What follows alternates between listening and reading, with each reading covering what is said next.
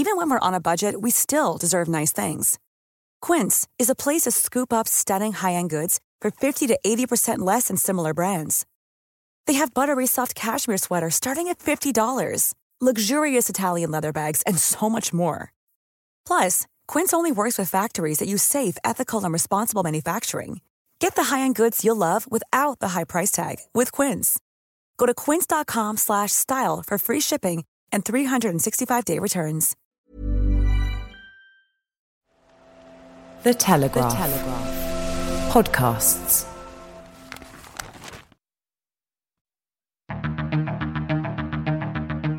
I'm David Knowles, and this is Ukraine, the latest. Today, we report on the latest updates from across Ukraine, discuss Ukrainian reaction to the Belgorod incursion, and we hear from the Trident Defence Initiative, who train Ukrainian soldiers in-country. Bravery takes you through the most unimaginable hardships to finally reward you with victory. This hideous and barbaric venture of Vladimir Putin must end in failure. We need a military strategy for Ukraine to gain a decisive advantage on the battlefield, to win the war. Nobody's going to break us. We're strong. We're Ukrainians. Every weekday afternoon, we sit down with leading journalists from the Telegraph's London newsroom and our teams reporting on the ground to bring you the latest news and analysis on the war in Ukraine. It's Wednesday, the 24th of May, 1 year and 89 days since the full-scale invasion began. And today I'm joined by our associate editor Dominic Nichols, assistant comment editor Francis Sternley, Brussels correspondent Joe Barnes, who's on the ground in Ukraine, and our guest is Daniel Ridley. Daniel is a former Ukrainian Marine and founder of Trident Defence Initiative, the largest foreign training organisation in Ukraine. I started by asking Dom for the latest news from the battlefront. Hi David, hi everybody. So let's start in Bakhmut. So Denis Pushilin, who's the self-proclaimed head of the Donetsk People's Republic, he said that Bakhmut is going to be renamed with its former Soviet name. He said Bakhmut had the misfortune to be Ukrainian. Now it's not Ukraine, it's Russia. And it's not Bakhmut, it's something else I can't be asked to say. I'm going to stick with Bakhmut, Dennis, if it's all the same to you. So fine, whatever. Dennis obviously didn't get the memo from the Kremlin saying that the line that there's never been such a place as Ukraine, it's always been Russia. He's obviously made a bit of a mistake here. The fact that he talks about Bakhmut being Ukrainian, and it's no longer Ukraine, probably indicates, I would say, that he's not going to be offered that lucrative contract teaching geography in Moscow anytime soon. But whilst we're on the subject, Alexei Danilov, who a Ukrainian national security advisor, he said today that part of Bakhmut is still under Ukrainian control. He said if they, the Russians, believe they have taken Bakhmut, I can say that this is not true. As of today, part of Bakhmut is under our control. He's speaking to CNN. He said, I can't say that all of it, but part of Bakhmut is still under our fire. So I think Bakhmut has been taken by Russia. As we've said before, being able to put fire onto an area doesn't mean in any way that you hold it. I've also said I don't think it's hugely important that it is that Russia has taken it for the reasons I've said before. Two different fights going on. Russia trying to claim geography and politics, and Ukraine happy to meet that fight for the relative balance, as in to wear down the Russian forces. So that's Bakhmut. Now elsewhere, this incursion in the Belgorod region, so looks like it's over. The attack appears to have lessened in its intensity. Russian forces seem to have regained control of most areas. The regional governor, Vyacheslav Gladkov, he said the night was not entirely calm. There were a large number of drone attacks. Air defence systems handled most of them. The most important thing is there were no casualties. So that's still going on there. And then today, just in the last few minutes, message from, or news out of Moscow that Sergei Shoigu, Russia's defence minister, he said that Moscow will respond to attacks on Russian soil, quote, extremely harshly. He said, we will continue to respond promptly. Yeah, how prompt it was, we're not entirely sure. We will continue to respond promptly and extremely harshly to such actions by Ukrainian militants. I mean, look, it's embarrassing. Now, a number of images have come out. I said yesterday I wasn't sure what had happened. I wasn't sure that Russia had retaken the area, because we hadn't seen anything yet on social media and what have you. Now, there have been images since then, but so you'll go and find them. You'll find them on social media. You'll probably find them on our live blog as well. But I take issue with some of them, and I'll just quickly talk through them. So whoever it was that went in there, the two groupings published a photo, and Bellingcat, Elliot Higgins from Bellingcat, the online Aussie investigative agency, said that one of the pictures is a Russian guy called Alexander Shachkov, who was arrested by the Ukrainian security service in 2020 during a raid on people selling translated versions of the Christchurch shooter. Remember New Zealand Christchurch shooters manifesto. Bellingcat did a big dive into the topic. This guy was arrested. He now washes up as one of these Russian volunteers. So I think that's probably accurate, especially if Bellingcat is saying this and Elliot Higgins. So you've got to ask ourselves: how beneficial is it to Ukraine to have used these people, or to have given some kind of tacit support? And I think they were given tacit support, bearing in mind they were using Humvees and MRAPs that were donated by the US and other vehicles as well from other countries. So that I think we should note that. I think we should note that this guy has got a checkered far-right past, but we just add that to the mill. That doesn't mean anything. That doesn't say that there's a load of Nazis in Kyiv and all the rest of it, but I think we should just note it as, I think that's very accurate if Bellingcat is saying it.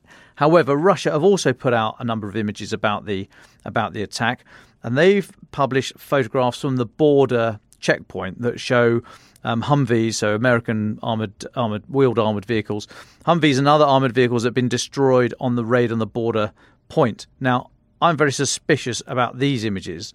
They show, one of them in particular shows two Humvees crashed into a ditch, but there's no tyre tracks on the ground. It looks like soil has been moved. One of the wheels has been dragged into position. There are suggestions that this didn't happen, that this was staged, and that these vehicles were put in there probably by a low loader with a crane. So, I reiterate, I don't know what happened there, but that image in particular raised a lot of alarm bells for me when I looked at it, and it almost doesn't matter. And of course, it matters about the other guy, Shachkov, if he has got far right views, but beyond that, I don't think the images of the potentially staged Humvees matter, because Osama bin Laden, remember that loser? Yeah, okay, him, right? The one thing he did get right was this idea about the propaganda of the deed, that the spectacular event and the emotion and memories that can be stirred up by an event are more immediate and more important than the immediate outcome. So put all that together, and what I'm saying is that something clearly did happen here. Russia haven't put out any images of dead bodies or captured personnel. This seems like a raid across the border, and then they've all got themselves out of there. I think that image is probably staged of the Humvees. But hey, let's say they lost a couple of Humvees, but they seemingly all got out. And then you got Sergei Shoigu, the defence minister, saying, "Oh, you guys, the next time you invade Russia, I got to come and get you." I mean, it's so embarrassing for Russia. These are all part of the shaping operations, as we've described already in recent weeks. But it's just so hugely embarrassing for Russia for this to happen, and for them to have taken whatever it was 2 or 3 days to stamp it out, if indeed they did stamp it out, or the blokes just turned around and drove back over the border. So there will be more, I'm sure, coming out over the next few days. Like I say, drone strikes in the area last night, so it doesn't seem to be completely over. But the incursion, that sort of 5K lodgement, now does seem to have collapsed back to the border. But I reiterate, almost irrelevant, that bit. The propaganda of the deed is what's important here. Thank you very much, Dom. Joe Barnes, can I come to you next? You're on the ground in Ukraine. Where are you, and what are you seeing? So I'm in a little village called Yidna, which is kind of about 40 minutes outside Chernihiv in the northern region of Ukraine. It's the oblast that mainly borders Belarus and Russia. So it's actually quite an interesting place to be at the moment, given the situation in Belgorod. While I'm not on that side, I'm to the left-hand side of Ukraine. It does mean I've had a chance to speak to a lot of people responsible for guarding that area between the border of Belarus and Russia, that then darts down basically to Kyiv. So it's been quite fascinating, and obviously the Belgorod question has Sorry, that is an air raid siren that's just finished, if anyone could hear that. So what's been really fascinating is it's given me a chance to speak to people who are responsible for this. And for instance, I spoke to a chap called Yuri Petrovic, who is the deputy head of the Chernihiv region's National Border Guard force. So his team are responsible for guarding that space between Belarus and Russia, and then the rest of Ukraine coming downwards. And I grilled him on this Belgorod situation and was like, look, like, what did you know about it? And he's like, it's not in my sphere of competence. The first time I heard about it was the same as you. I watched the videos on Telegram with joy. And I was like, but did Kyiv not tip you off to say that you're going to have to, like, make sure that your men are there to provide an extra layer of security? Because there is obviously that risk of a Russian counteroffensive coming back the other way. And he was like, oh, no, look, we were always ready. We're always ready. And that kind of made me think he knew more about it than he was letting on. But obviously then he added in the usual caveats that Ukraine and Kyiv have been saying in the last day or two is, look, there was no Ukrainian boots on the ground. It wasn't involving Ukrainian soldiers. It was just these two Russian units, these battalions, and they call them partisans, like we've seen Ukrainian partisans in Russian-held territory and in Crimea and so forth. And then I said, okay, what about if you had nothing to do with it, if you didn't know, what do you think of it? What was your reaction when you saw these Russians fighters fighting on behalf of Ukraine moving into Belgorod and then that region? And he went, I was very glad. And I was like, okay, but and what does it mean? And he was like, I hope it brings forward basically an uprising against Vladimir Putin and his regime. It shows people inside the Russian border what war means, what it means to be invaded, and essentially hopefully sparks some sort of revolution. But that's to be foreseen. We don't know, because the fog of war is highly intense. We're probably never going to find out what really happened, if not for weeks, not for months. But we'll give it a go of patching stuff together. So we moved on from him, and then I spoke to military civil administrator of the Chernihiv region, so that large region in the north of Ukraine, and he's basically responsible for overseeing the entire defence of the region on a military level, but it also combines that with a civil level. And again, I was like, what are you seeing? What are you seeing on the ground? And he again reiterated, no Ukrainians were involved. And I went, okay, but that's interesting. But I then said, while flicking through sort of his Telegram channel with him, and he is basically every day he updates on how many shelling attacks are launched over the Belarus and the Russian border into these Ukrainian villages straddling that sort of territory.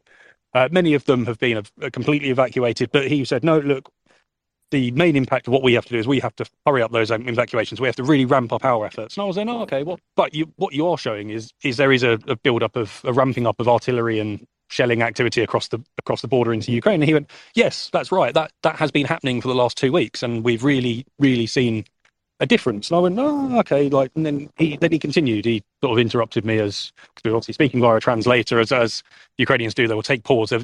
These guys and women involved are very. They're almost professional now. They can take a pause, let the interpreter, let the translator take over, and then they come back in. And so I asked, had the increase of shelling, had any direct correlation to Belgorod or potentially the long-anticipated counteroffensive?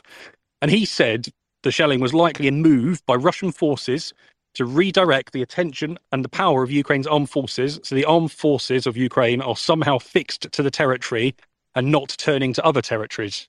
Look, you have to read between the lines here. I think he's more speaking broadly about the counteroffensive, and he's basically saying the Russians are launching extra attacks and they're ramping up attacks basically to divert the resources of Ukraine to defending itself rather than going on the offensive. But does that also mean that there is a slight intelligence idea from the Russian side that they had an idea that this was coming?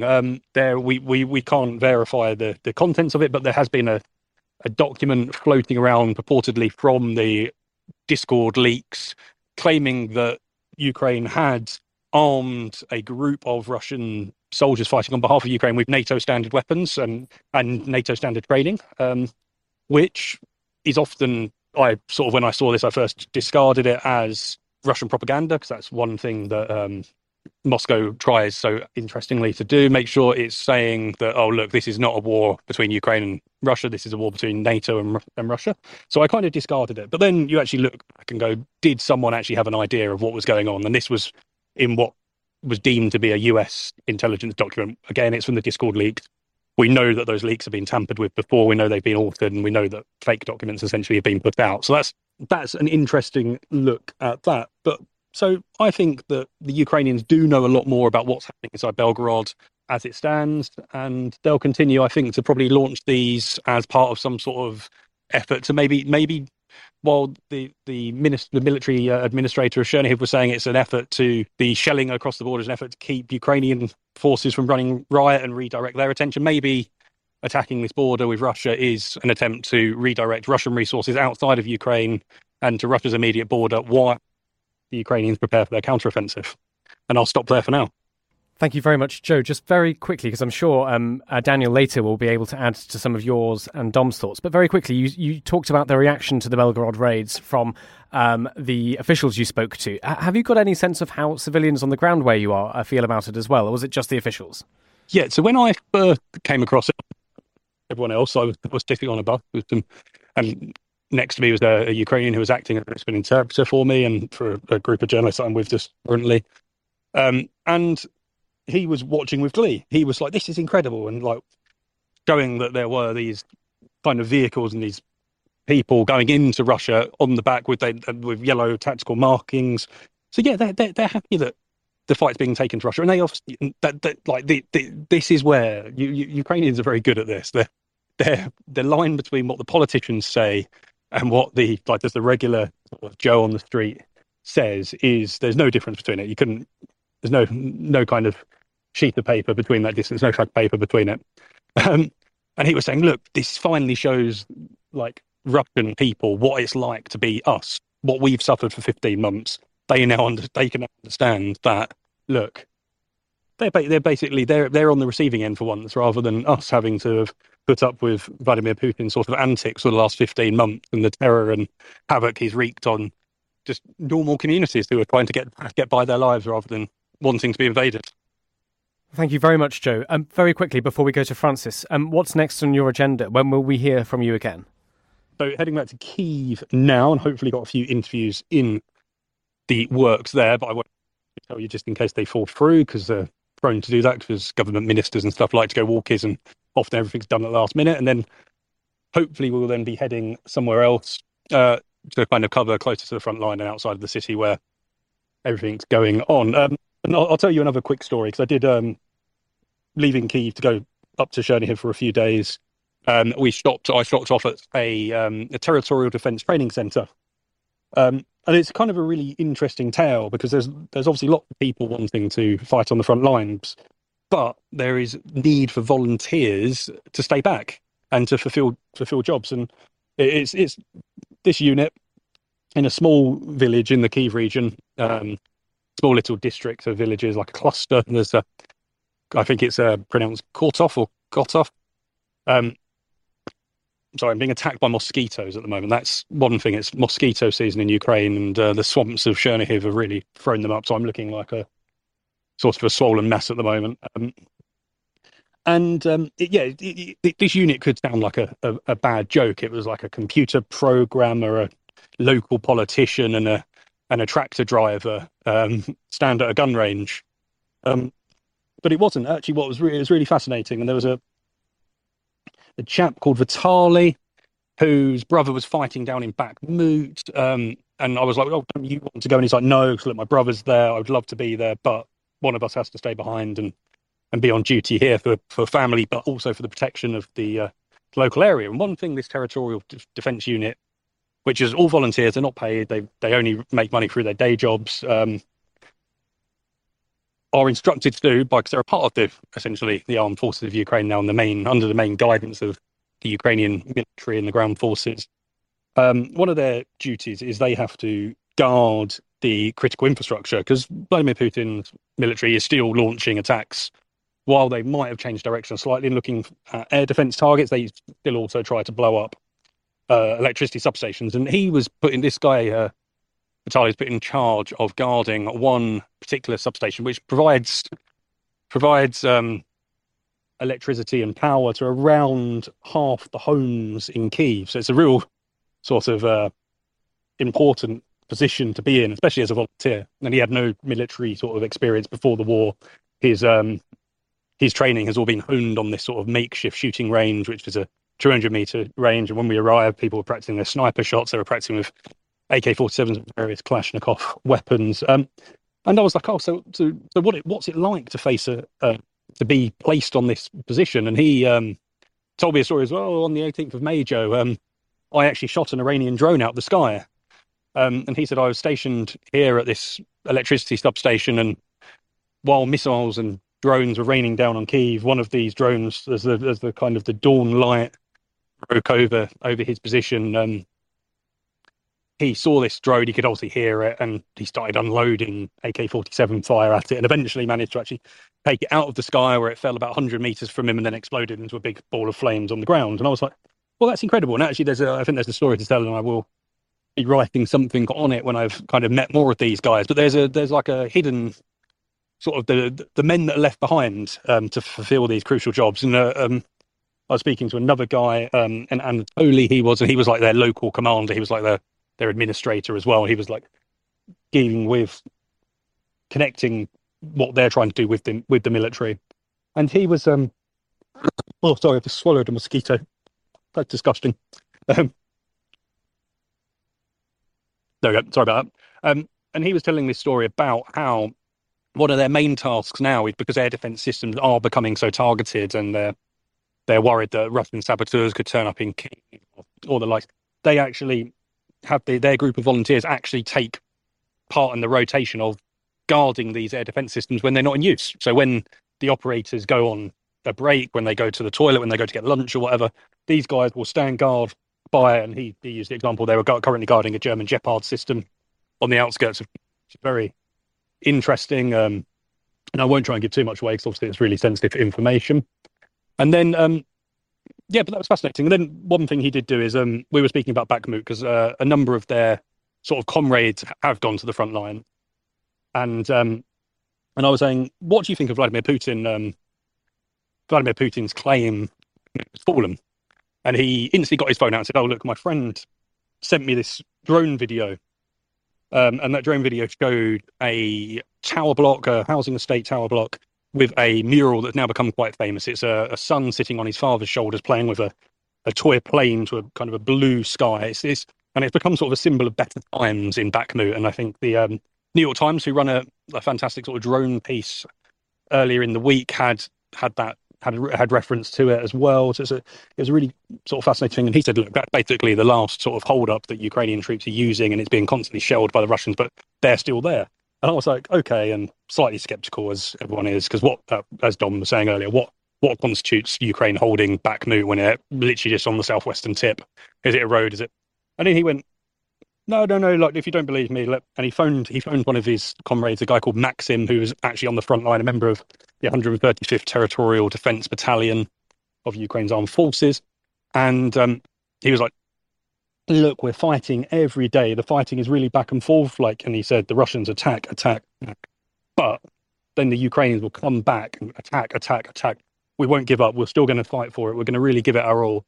And while he's speaking on the phone, you can obviously hear the faint rumble of artillery fire and stuff in the background coming up, blasting out not my telephone speaker, but Anatoly's telephone loudspeaker, as we've got having this conversation via an interpreter. So it's a really fascinating look. And that's one of the reasons and one of the ways that Ukraine is justifying that Bakhmut hasn't fallen, because there is still fighting going on there. And I'll stop there again. Well, thank you very much, Joe Barnes, battling the mosquitoes of the swamps of Chernihiv for joining us. We look forward to hearing from you again when you're back in Kyiv, and obviously please do stay safe. We look forward to hearing your reporting. Can I go to Francis Durnley? There's been quite a few diplomatic updates you need to talk us through. Thanks, David. Yes, a few interesting political developments to report today. I'm going to start with some of the reactions to what we've been seeing in Belgorod. Perhaps understandably, there has been some concern about what this might mean. Yesterday, the US insisted it did not encourage or enable strikes inside of Russia. and a State Department spokesman acknowledged reports circulating on social media and elsewhere that US-supplied weapons had been used, but said that the United States was sceptical at this time of the veracity of these reports. And then, this was Matthew Miller speaking, it's up to Ukraine to decide how to conduct this war. But as I say, I think the main thing there is it didn't encourage this. They're trying to claim that, in a sense, ignorance as to what has happened. And I think the reason for the diplomatic anxiety we're seeing this morning is that a large portion of Western political backing for Ukraine hinges on Ukraine's ability to maintain its ethical superiority. And some of the affiliations of the Russian factions involved in this incursion, which Don was just talking about, are reported to have espoused some neo-Nazi beliefs in the past, which casts a rather negative light on some of the arguments used that strengthens Ukraine's cause in this war. And moreover, these actions inadvertently could validate the Russian propaganda narrative regarding the threat posed by the West and that Russia is existentially threatened. If this incident proves to be a minor deviation within the broader Ukrainian counteroffensive, then you could argue that it's sort of justified and it'll all be forgotten rather quickly. But it does come with risks, and I think it's just important to register that, as we've tried to do today, that whatever has happened here, it's a huge coup for pro-Ukrainian elements, certainly. It's hugely embarrassing for Putin in the same manner that the drone strikes were a few weeks ago. But it is important to emphasise that this is something that has consequences and leads to a few people being rather anxious. So that's that. In other news, a quick update on the Chinese Special Envoy's grand tour around Europe. We understand that he will visit Russia on May the 26th. That's according to TASS, the Russian state-owned news agency, citing an unnamed source. The former ambassador to Moscow, Li, is earning his free air miles, I think it's fair to say. He's already been to Ukraine, Poland, France and Germany, and was, of course, the most senior Chinese official to visit Ukraine since the invasion. As I've said before, we're not expecting any breakthroughs, but it's interesting that this is happening at such pace, and who knows, maybe there'll be some kind of announcement to come out of this when it's all been wrapped up. I would be very surprised if Russia don't try and make something of the fact that Russia is being visited last, and of course it being the Chinese that are going there, given the no-hold-barred relationship that they're trying to emphasise that they have. I'm expecting that we'll see some images coming out of that. Now, turning to Finland, tensions continue. Obviously, Genevieve has been covering this recently. Russia has apparently informed Finland that it will terminate a bilateral agreement on mutual visits to military installations. That's come out this morning of the Finnish Defence Ministry. This bilateral agreement, signed in the year 2000, provided for one annual Russian assessment visit to Finland and a similar visit by Finland to the Leningrad military district in northwest Russia. But that was last applied in 2019 before the outbreak of the pandemic. And since the invasion and since the pandemic, it has not been reinstated. And clearly that will now no longer be reinstated. Not unsurprising, I don't think, but it is yet another sign of the declining relations as a result of the war and Finland joining NATO recently. Now, just because I know listeners are on tenterhooks, the grain deal, the Ukrainian port of Pivdeni has halted operations because Russia isn't allowing ships to enter it, apparently, which they are saying, in effect, cut it out of the deal, allowing these safe Black Sea grain exports. That's according to Ukrainian officials today. Now, not going to go over all of the Black Sea grain deal again, don't worry, but just to say that it did guarantee the export of grains from 3 Ukrainian ports, mostly Odessa, of course, but also Chernomorsk and Pivdeni. And the UN, together with Turkey, are said to be rather concerned about this, given the extension that was agreed last week. And so they've put out statements, as has the Ukrainian Deputy Renovation Minister, who said formally the port is in the initiative, but in fact it hasn't been there for a month. It has no incoming fleet. Russia, have found an effective way to significantly reduce grain exports by excluding the port, which handles large tonnage vessels, from the initiative. So more on that as we have it. I think it's still a very important issue to monitor, given its importance for lots of different countries in Europe, but also obviously in the wider world. I wanted to end my segment, though, on a very interesting story from a couple of days ago. And this is that Russia's latest sanctions list has been released. Of course, we're very familiar to sanctions on this podcast, with two of our attendees today having been sanctioned by Russia. The other two, David and myself, have clearly been missed off another FSB cock-up. But anyway, I digress. In this latest list, several enemies of Donald Trump have been included. And it's clearly, the most blatant attempt I think we've seen of the Kremlin trying to woo the potential next president of the United States. So on this list, we've got the Capitol Police officer who shot a pro-Trump rioter during the January 6th insurrection. It's got the Secretary of State of Georgia, Brad Raffensperger. He was the chap who refused Mr. Trump's request to find the 11,000 votes he needed to reverse his defeat in 2020. Mr. Raffensperger has tweeted about the new sanctioning, and he's seemingly rather happy about it. It said it's a badge of honour. We've also got Letitia James, New York State's Attorney General, who has pursued Trump and his businesses in the courts. She hasn't actually, like the others, spoke out in public on the Ukraine war, which just shows really how absurd this is. And as I say, Moscow's shown where its sympathies lie. It says its targets include those in government and law enforcement agencies who are directly involved in the persecution of dissidents. Very interesting phrase there, obviously trying to use phrases that are common in the West, thinks it will win them some supporters in the West, in the wake of the so-called storming of the Capitol. It's unsurprising, as we've said many times, if Trump is re-elected, Russia believes it will be an absolutely huge moment for them, because he has claimed to be able to end the war in 24 hours.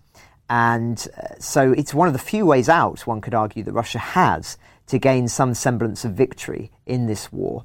So it's going to be a very, very interesting few months seeing what happens in the US. And as ever, we're very interested to hear from listeners over there as to the evolving situation on the ground and in voting. Thank you very much, Dom, Joe and Francis there. Can I come to our guest, Daniel Ridley? Daniel, thank you so much for joining us from Ukraine. For new listeners, we've obviously interviewed you before, but for those listeners who haven't heard you before, could you just reintroduce yourself and tell us what you do in Ukraine? Thanks, David. Yes, great to be back here. I am a former British Army soldier, and I also spent 3 years in the Ukrainian Marines. Currently, I am the founder and director of what is Ukraine's largest training centre, staffed by foreign and Ukrainian instructors. We've to date trained 8,000 Ukrainian soldiers, medics, drone pilots, etc. Last time we spoke to you, you told us a little bit about your training programs. Would you just give us a sense of what you do and how that's changed over the past few months? Yeah, so most of our sort of main courses come down to our basic infantryman's course. That's a sort of a basic soldiering course, all-encompassing, and that provides the bulk of our students. That lasts 2 weeks. We also run 2 medical courses, one being a team medics course. That's 3 weeks in length. That provides a very sort of high standard in the small time we have, training sort of frontline medics for the Ukrainian military. And then we also run a number of drone programs, official state-sponsored drone programs. And really, the training really does flow with the fluidity of the war. So prior to the last counter-offensive, which obviously included Kharkiv, where I am now, and Kherson region, we were training, preparing for that. It was in the air, those things were coming, Ukraine was moving forward, and we were preparing predominantly more, forward tactics, assault tactics, things like that. And then after that counteroffensive was, highly successful, we then switched back to more defensive training. Ukraine is trying to move forward and then hold on to what they have, and then rebuild, rearm, acquire more, complex weapons, and then go on another offensive. So for the last few months, our training has been predominantly focused on moving forward. Before we talk about some of these programs, Obviously, you've heard Dom and Joe give their reports on the incursion into Belgorod. Can I ask you what your thoughts are on that, and whether that's been what's been the reaction amongst your students to this news? So I'll cover the reaction on the ground, whether it be from Ukrainian society as a whole and from a military perspective. But of course, the reaction is quite positive, and I think especially in Kharkiv region, where I've been for the last year, when the Russians were surrounding the city, shelling it every day, every hour with conventional means, and since the Russians have been pushed back, we are shelled almost daily, a minimum weekly. The center of the city, no real military targets. So people of Kharkiv and the region are constantly under attack from Russia. And all those attacks originate from the Belgorod Oblast, and which the Ukrainians sort of affectionately call the Belgorod People's Republic. But all those attacks originate from there. So if there's an air raid alarm, you're looking, is there launches from the Belgorod Oblast? That's where they're launching all the munitions from that then end up in Kharkiv city and injuring and killing civilians. That's been going on for, since the beginning of the war. And obviously I can't speak for everyone as a whole over there, but just what you see from social media, a lot of the people, the pro-Putin or the pro-war people in Belgorod, they're happy. They like to see the panic. They like to see the issues caused by Russia's bombing of what is effectively civilians in Kharkiv. And to finally have something pushed back, whether it be a Ukraine, sanctioned or Ukraine-aligned operation, or whether it be of part of, a fringe Russian rebel group or whatever you'll call it, to give something back to a place that's been hurting us for a long time was very positive. From the soldiers, not such a great reaction. They're living in a different situation. They're trying to hold on and defend and recapture Ukrainian territory. And the alleged members of the operation in Belgorod were obviously of a different sort of part or different state than the Ukrainian military itself. Their reaction was different. But from civilians, what you're seeing in regards to memes and other things that the Ukrainian population is posting is a very, very positive outcome. Whether the operation was hugely successful, like Dom said, I believe it was more of a psychological operation. It doesn't really have any clear-cut military goals. It wasn't to capture something or destroy something, but it exposed a big gap in Russia's ability to react and prevent cross-border, large-scale cross-border attacks into their territory. We've seen during the course of the war, Ukrainian sabotage groups going into Russia and conducting attacks, and failed and successful attacks, small groups, but to have a sort of combined arms attack into Russia proper is something we haven't seen before. And I know there was drones involved. There was, as Dom said, vehicles, MRAPs, Humvees. There was a large amount of infantry. So it became more of a combined ops operation. So instead of being, a sabotage or diversionary attack, it was really a full frontal attack. And a point that someone brought up to me yesterday, and I think it's a great point. A lot of people were, there's always that nuclear question. I think Lavrov said today, they're using the nuclear rhetoric again, and that scares people. And they're saying, we shouldn't go into Russia, or Ukraine-aligned troops shouldn't be messing around in Russia. And what I said to them was, if Russia can launch an attack using a force from a foreign sovereign state, as they did at the beginning of the war when they invaded Ukraine from Belarus, is there a difference of Ukraine being used as a platform for a foreign force to attack another sovereign state? And if we won't know for potentially years what really happened here, but on the face of it, it seems to be, a Russian rebel group, an anti-Putin, non-Ukrainian group of individuals that went over and attacked there. And very similar to Russia attacking via Belarus, foreign military from a foreign sovereign state attacking another sovereign state. So the situation is very similar, albeit on a smaller scale. That's fascinating. Thank you, Daniel. You mentioned at the beginning of your answer there some of the drone training that you do. Could you talk a little bit about that? How obviously drones in this war in the last year and a half have become hugely important to both militaries. How has your training in that field changed? And has it changed from sort of defence to offence? Yeah, definitely. I think we're seeing such a different perspective with this war. You're able to watch very, very up close and personal videos. Drones are very, very widespread on both sides of the conflict. These new COPS drones, civilian DJI drones, etc. I remember going back to 2015, 2016 in Syria. When I was there was the beginning of drones being used at a very low level. The Islamic State were using drones against people, and it was quite terrifying. It was a new concept. And now it's becoming a standard concept, even with NATO militaries, because it's proved to be so successful here.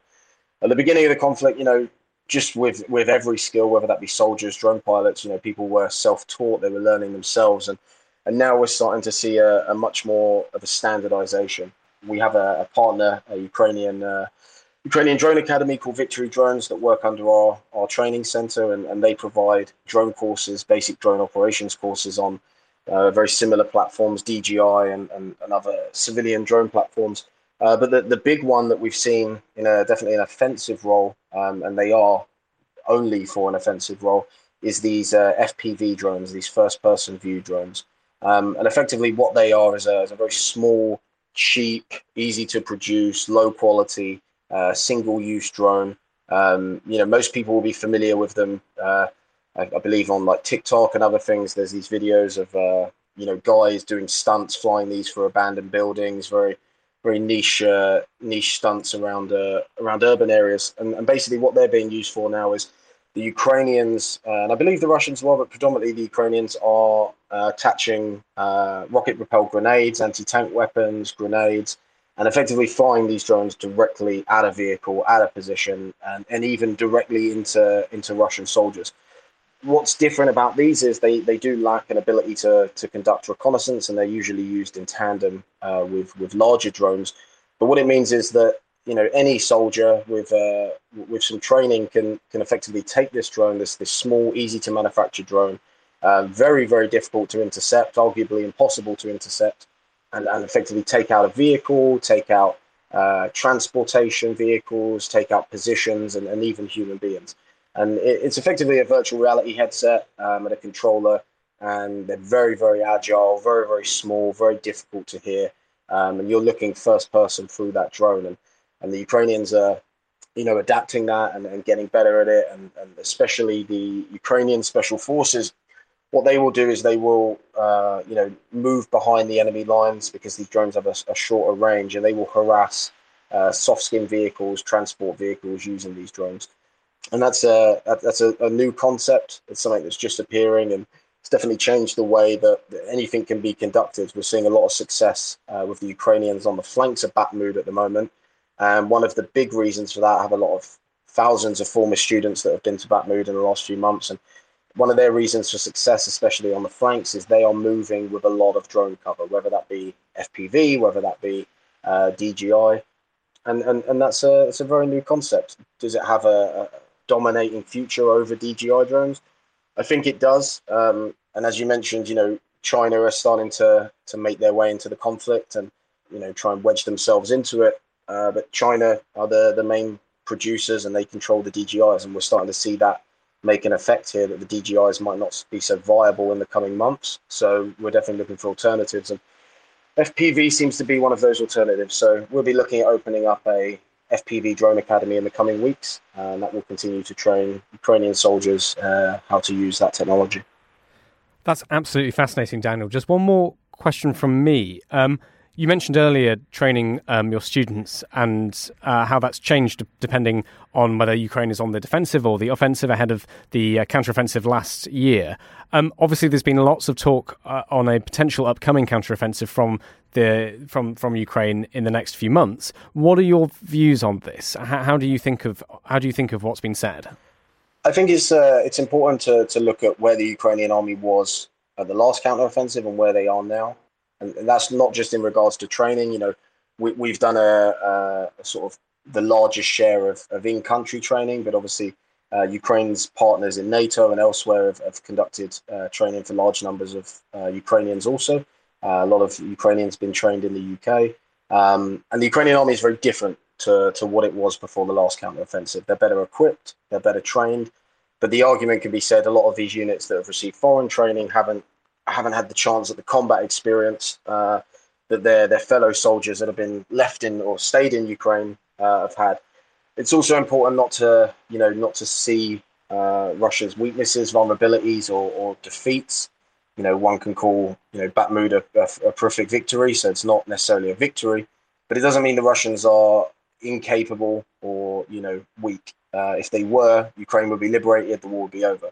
So it's important to see that the next counteroffensive may not have the same sort of rolling waves of success as the last one did. Russia, especially down in the Zaporizhia region, have spent unbelievable amounts of money, time, and effort into building defensives. But the other argument is this could be the straw that breaks the camel's back. If the Ukrainians, the front line is now very different. If the Ukrainians can penetrate a few certain areas, they can potentially cut off Crimea, which will be devastating for the Russians.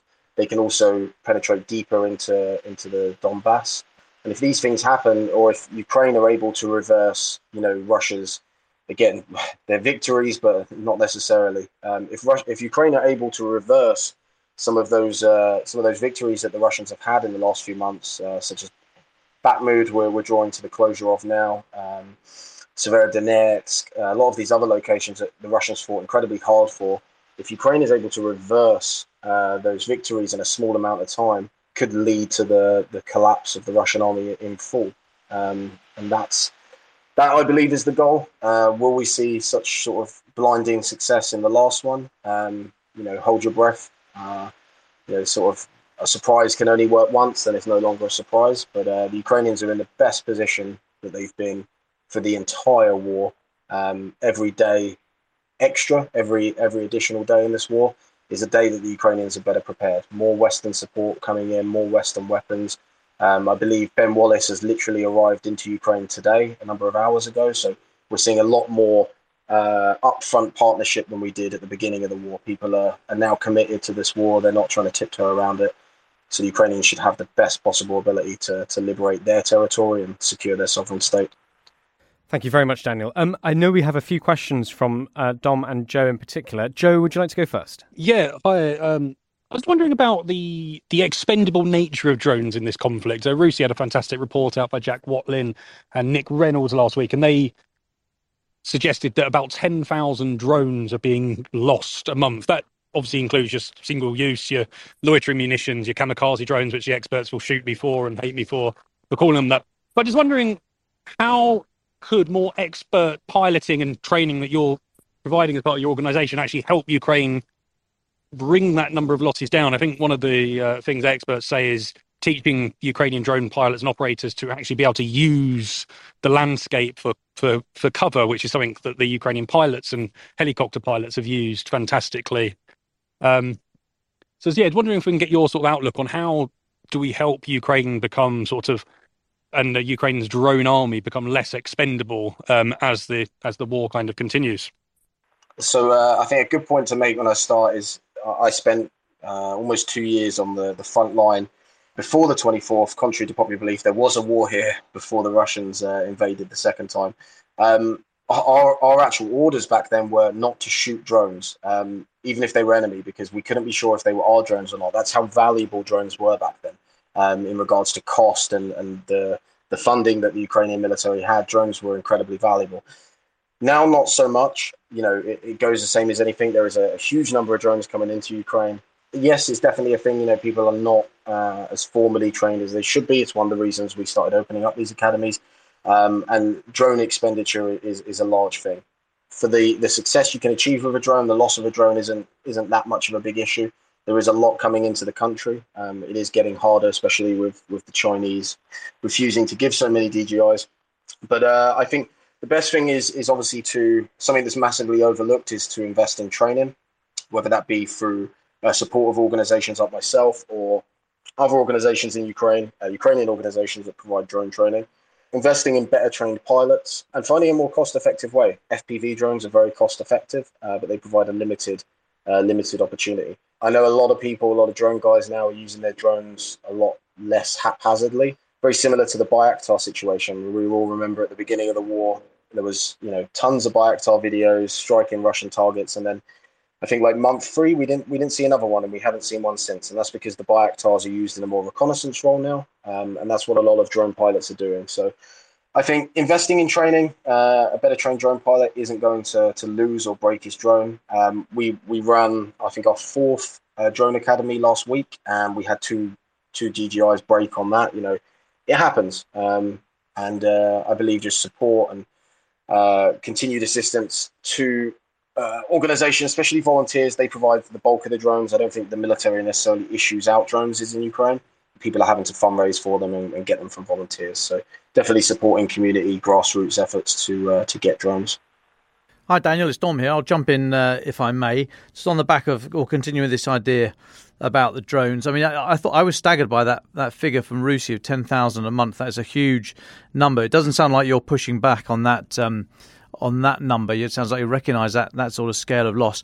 And actually, it's really interesting that the paper was talking in these terms, and you yourself are, that drones are now, we should consider them more ammunition than equipment, really. They are expendable, used, throw away, etc., which is a different way of thinking about it. Obviously a bit more expensive than a 7.62 round or 5.56 or whatever, but not that expensive. And if the flow is in there, then maybe that rate of attrition is acceptable. But I wonder if you could tell us something about the Russian electronic warfare efforts that we hear is doing so much to bring these drones down. We're told the majority are not being shot down. They're just falling out of the sky because the signal is being interrupted by Russian EW. So I wonder if you could tell us a little bit about that first, please. Yeah, so that's definitely an issue. Obviously, it depends on where the conflict is happening. A lot easier to fly a drone, and also a lot easier to intercept a drone if it's in the sort of rolling fields of the Donbass. But a lot of our conflict has been focused into Bakhmut for the last number of months. So that's an urban area, so obviously it's a lot more difficult to fly those drones, to keep a signal, etc. I believe that as we've seen recently, the Russians do have EW platforms. Whether they're that effective at taking down a lot of the stuff the Ukrainians have now, I'd argue not, because their technology is very dated. It's not moving with the conflict, whereas Ukraine's is. I think honestly the biggest loss isn't necessarily EW. Most of the EW platforms that are targeting small drones are these drone guns we've seen, these sort of Doom-looking weapons that soldiers carry around that shoot out by no means an expert, but they shoot I believe an RF signal that interrupts the connection between the controller and the drone, effectively just dropping the drone out of the sky. But again, these are not necessarily things that the military are providing on a large scale as well. Volunteers are buying these. And what we've seen since the beginning of the conflict, even dating back to the very beginning of the conflict in 2014, the Ukrainians have a much stronger volunteer system. They're much stronger populational support for the military in their conflict. So if I was to say, who's losing more drones to EW, I would definitely say Russia. But who has more drones? Ukraine. So the numbers are relative to the sides. You'd struggle to find much Russian drone footage, as opposed to Ukrainian drone footage, which is so widespread. And the technology evolves. Ukrainians, I met with a friend today. He's developing lots of different drone systems and radar and all these other systems that are way above my pay grade. But he's developing these systems, almost himself. And a lot of the drone instructors we meet and the drone experts are former IT guys, and they're tech guys, and they're building this themselves. And we're just not seeing a reflection of that on the Russian side. So I would say a lot of it's more down to error, being shot down and small drone guns, than it is to large electronic warfare systems. If the electronic warfare was successful, we wouldn't have seen the drone attacks that we saw a few weeks ago, but we wouldn't see continuous drone attacks in Russia proper on power substations, infrastructure, and things like that. So Russian military EW, probably not a big concern, as there are other factors. Cheers. Just a couple more, if I may. You mentioned DJI. These are the Chinese drones. The Dazhong Innovation is the company, and you say you're trying to come away from them. Do you think is that because there's a concern that some of the data is going back to China from the drones you're using?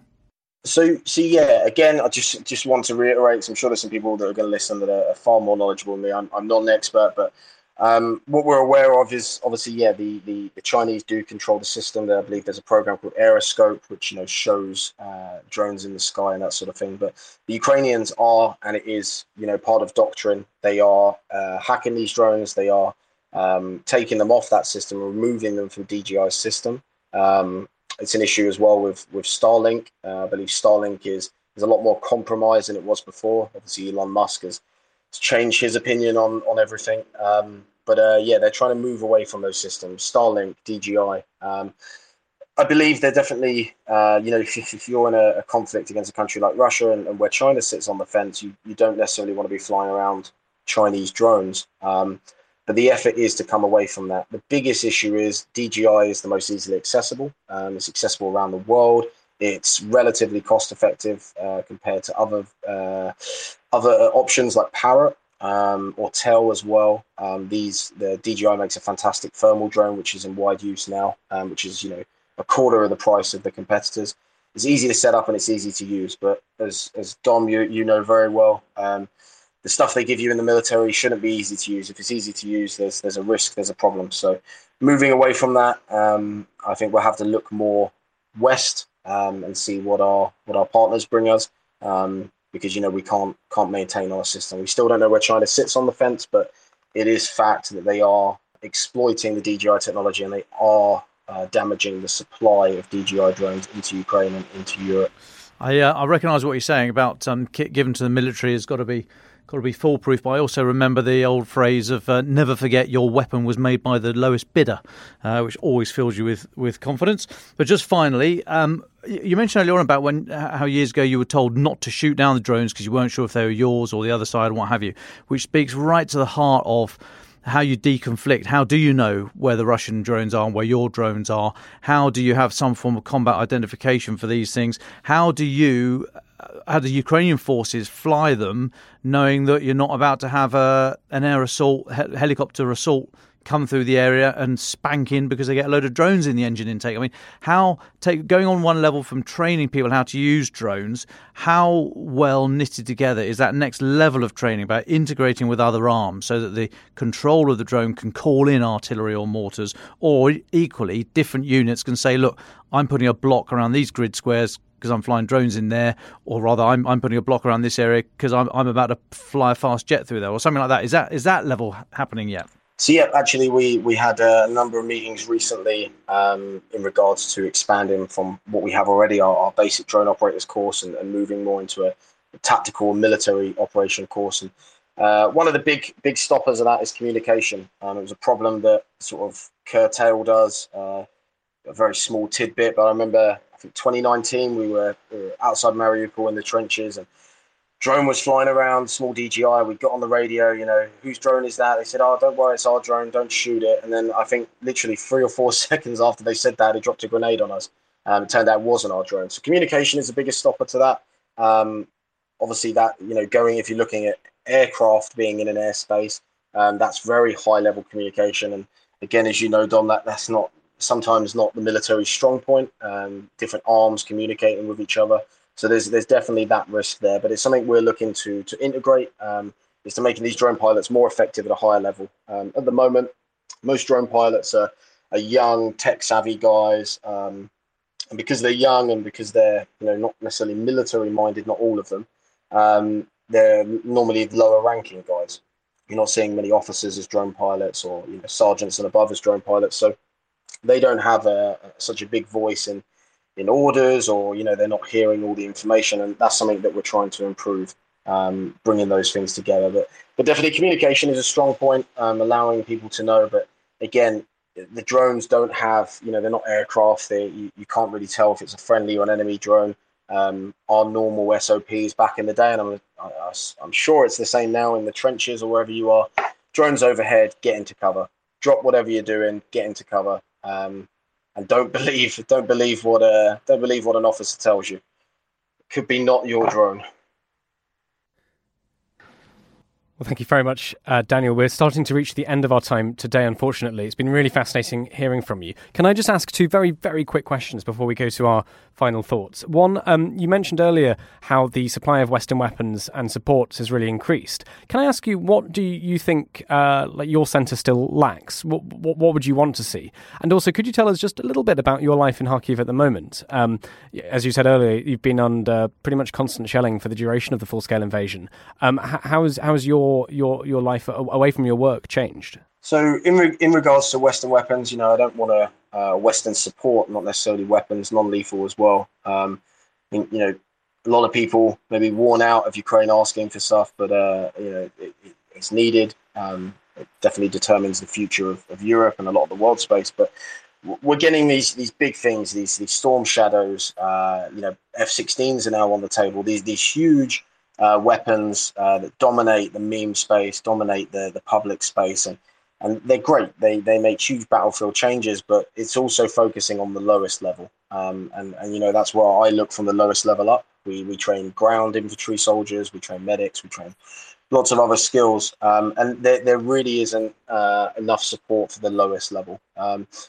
Storm Shadow is great. It makes a rolling change on the battlefield when a Russian supply depot or a Russian base is hit. But to change the lifestyle of that guy on the ground, the most important part of the conflict is the soldier. The weapon's only effective as the person holding it. Afghanistan's a prime example. Ukraine is the right people to hold it, but making sure that also at the lowest levels, people are supported. Training is a big issue. It's great training in the UK. It's great training in Germany for specialist systems that obviously can't be provided in country. But providing a base of training within the country, the vast majority of my students, 90% of them, they come from the front line to our training. That's why we're based out in the east side of the country, is because these guys can't leave the front line. It'd be great if we could send the entire Ukrainian army to Katarik or to Brecon Beacons to train, but it's just not possible. So providing more assistance with operations that are ongoing in country would be fantastic. Obviously, I have a biased opinion. I run a large training organization, but lower level things. In regards to Kharkiv, Kharkiv hasn't changed. We're still. I have almost open all the time the local Telegram groups, which tell you if rockets have been launched, how many are coming. We had the day that the Belgorod People's Republic liberation was ongoing. They were launching S-300s at us. So their response to that, instead of maybe sending a battalion tactical group to intercept this cross-border incursion, their reaction was an emotional one. It was one of anger, one of spite, and it was, okay, they're attacking Belgorod. Let's bomb civilians in Kharkiv. Kharkiv's a very lively city now. Very very similar to most cities in Ukraine. People have returned. They've come back. They've continued to work, continued to live. We moved off our location, obviously, without saying anywhere. We were relatively close strikes during the incursion, so we decided to evacuate. And these explosions going on, and we're driving through villages and in towns and in the city, and people are just walking around like normal. Bit of complacency and also war weariness, but things are a lot better. When I came here a year ago, the Russian army were kilometers outside of the city. They were shelling with all manner of conventional weapons. They're now out of that range, but almost daily or bi-daily, we're receiving these S-300 strikes, and it's not a great thing. There's one point I just wanted to sort of drop on people. It's very small. Something I forgot to mention. Obviously, Don mentioned about some of the footage from Belgorod being fake and being staged by the Russians, and a lot of Western weapons captured, and that justifies Russia's narrative of the US or US support for attacking Russia proper. But if you look at any video of the Wagner Group from Bakhmut, anything like that, you'll see most of them are now equipped with Western weapons. It's a war. Things get lost, things get captured, and the Russians now have a large amount of Western, low-level weapons or vehicles. So it's definitely not out of the ordinary that things could be staged. The Russians do have access to that equipment. That's just the nature of war. But yeah, thank you for having me on. Thank you, David. Thank you, Dom, and everyone else. And it's been a pleasure. Been really great hearing you, Daniel. Do stay safe, and thanks so much for answering all of our questions. It was really fascinating speaking to you, and I'm sure we'll see you again. Can I go to our final thoughts? Joe Barnes, I know you have to run because you're heading back to Kyiv. Would you like to go first? Yeah, sorry, the signal might be a bit dodgy because we're just loaded on a bus. But just another kind of funny anecdote about Boris Johnson and Britain, the perception of Britain and its support for Ukraine. So I was in this village, and a lady came up to me and saw my blonde hair, and he was, "Oh, look at me, I've also got a Boris-style haircut." So despite him have gone and Rishi be doing a great job supporting Ukraine, he's still very much in their hearts and minds, I think. And that will be me signing off. I've got to go. So goodbye. All right, thank you very much for that, Joe. Best of luck in Kyiv, and if any listeners are in Kyiv and do see Joe, do wave and call him Boris Johnson. Dom Nichols, would you like to go next? Thanks, David. I can't wait to hear what happened to Joe just then. I think he got told off by the conductor because, as we know, Ukrainian public services do go on time. Hey, David. So very quickly, three things. The images that I was talking about earlier and that Daniel mentioned. Daniel, thanks so much for coming on. I do absolutely underline your comment about don't trust an officer and what they say. But the images that I was suggesting might have been staged. Joe has written about them, or they are topping the story that Joe's got online at the moment. So if you have a look at our website, you'll see the images I'm talking about, and we can carry the conversation on Twitter if you think I'm talking rubbish there. Secondly, there's a Russian research ship's been attacked in the Black Sea. Drone attacks. They've said they've shot down everything, but this ship was attacked coming back through the Bosphorus. The research vessel, not being a warship, is allowed to cross the Bosphorus. The state of war, no warring party is allowed to enter or leave, but the research vessel is, and I think it's based in Sevastopol anyway, so it's got some legitimate right to be crossing. But anyway, Russian research vessel. This chimes with what we said days ago. Shaping operations, you're going to get lots of these different strikes, different natures of strikes, different locations, different times, different types. This is all just making Russia go, what the hell is going on? Where is it coming from next?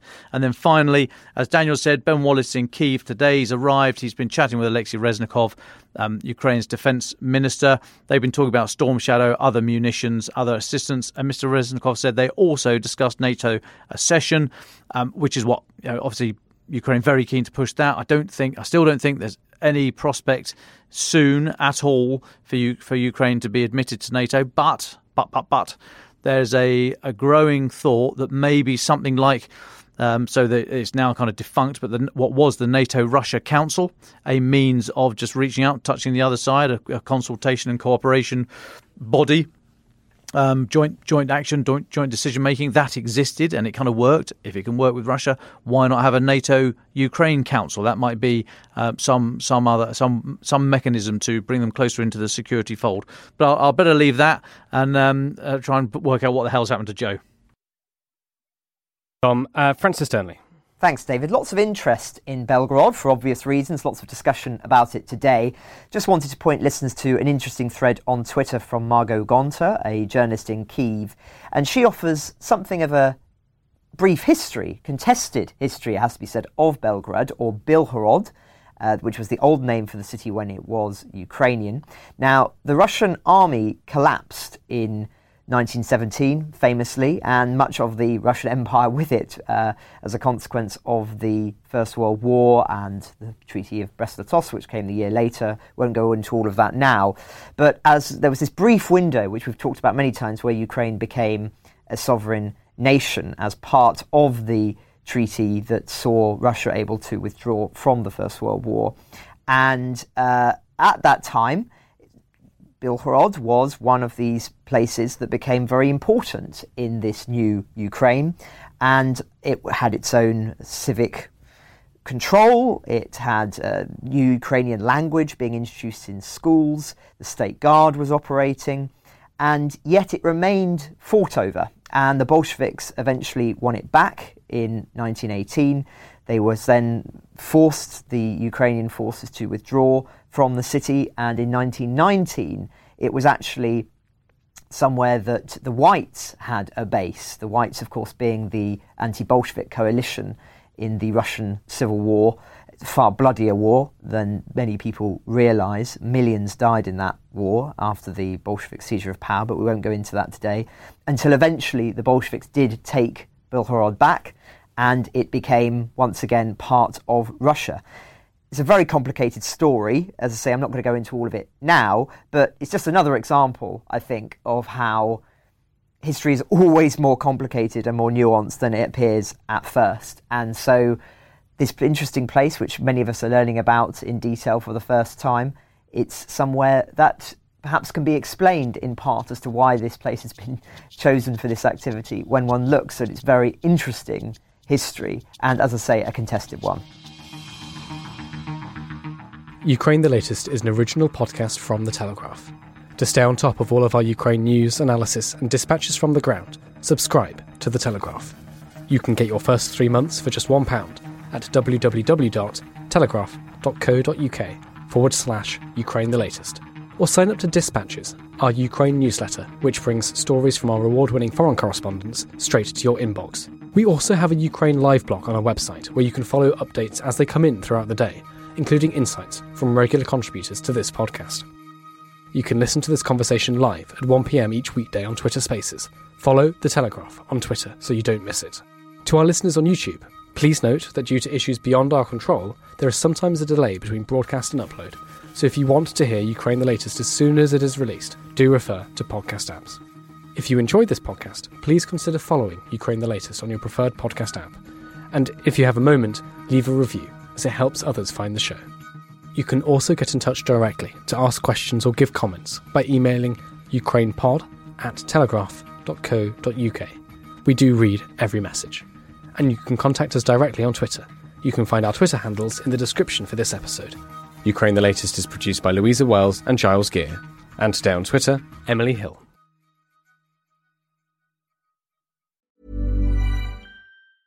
Even when we're on a budget, we still deserve nice things. Quince is a place to scoop up stunning high-end goods for 50 to 80% less than similar brands. They have buttery soft cashmere sweaters starting at $50, luxurious Italian leather bags, and so much more. Plus, Quince only works with factories that use safe, ethical, and responsible manufacturing. Get the high-end goods you'll love without the high price tag with Quince. Go to quince.com/style for free shipping and 365-day returns.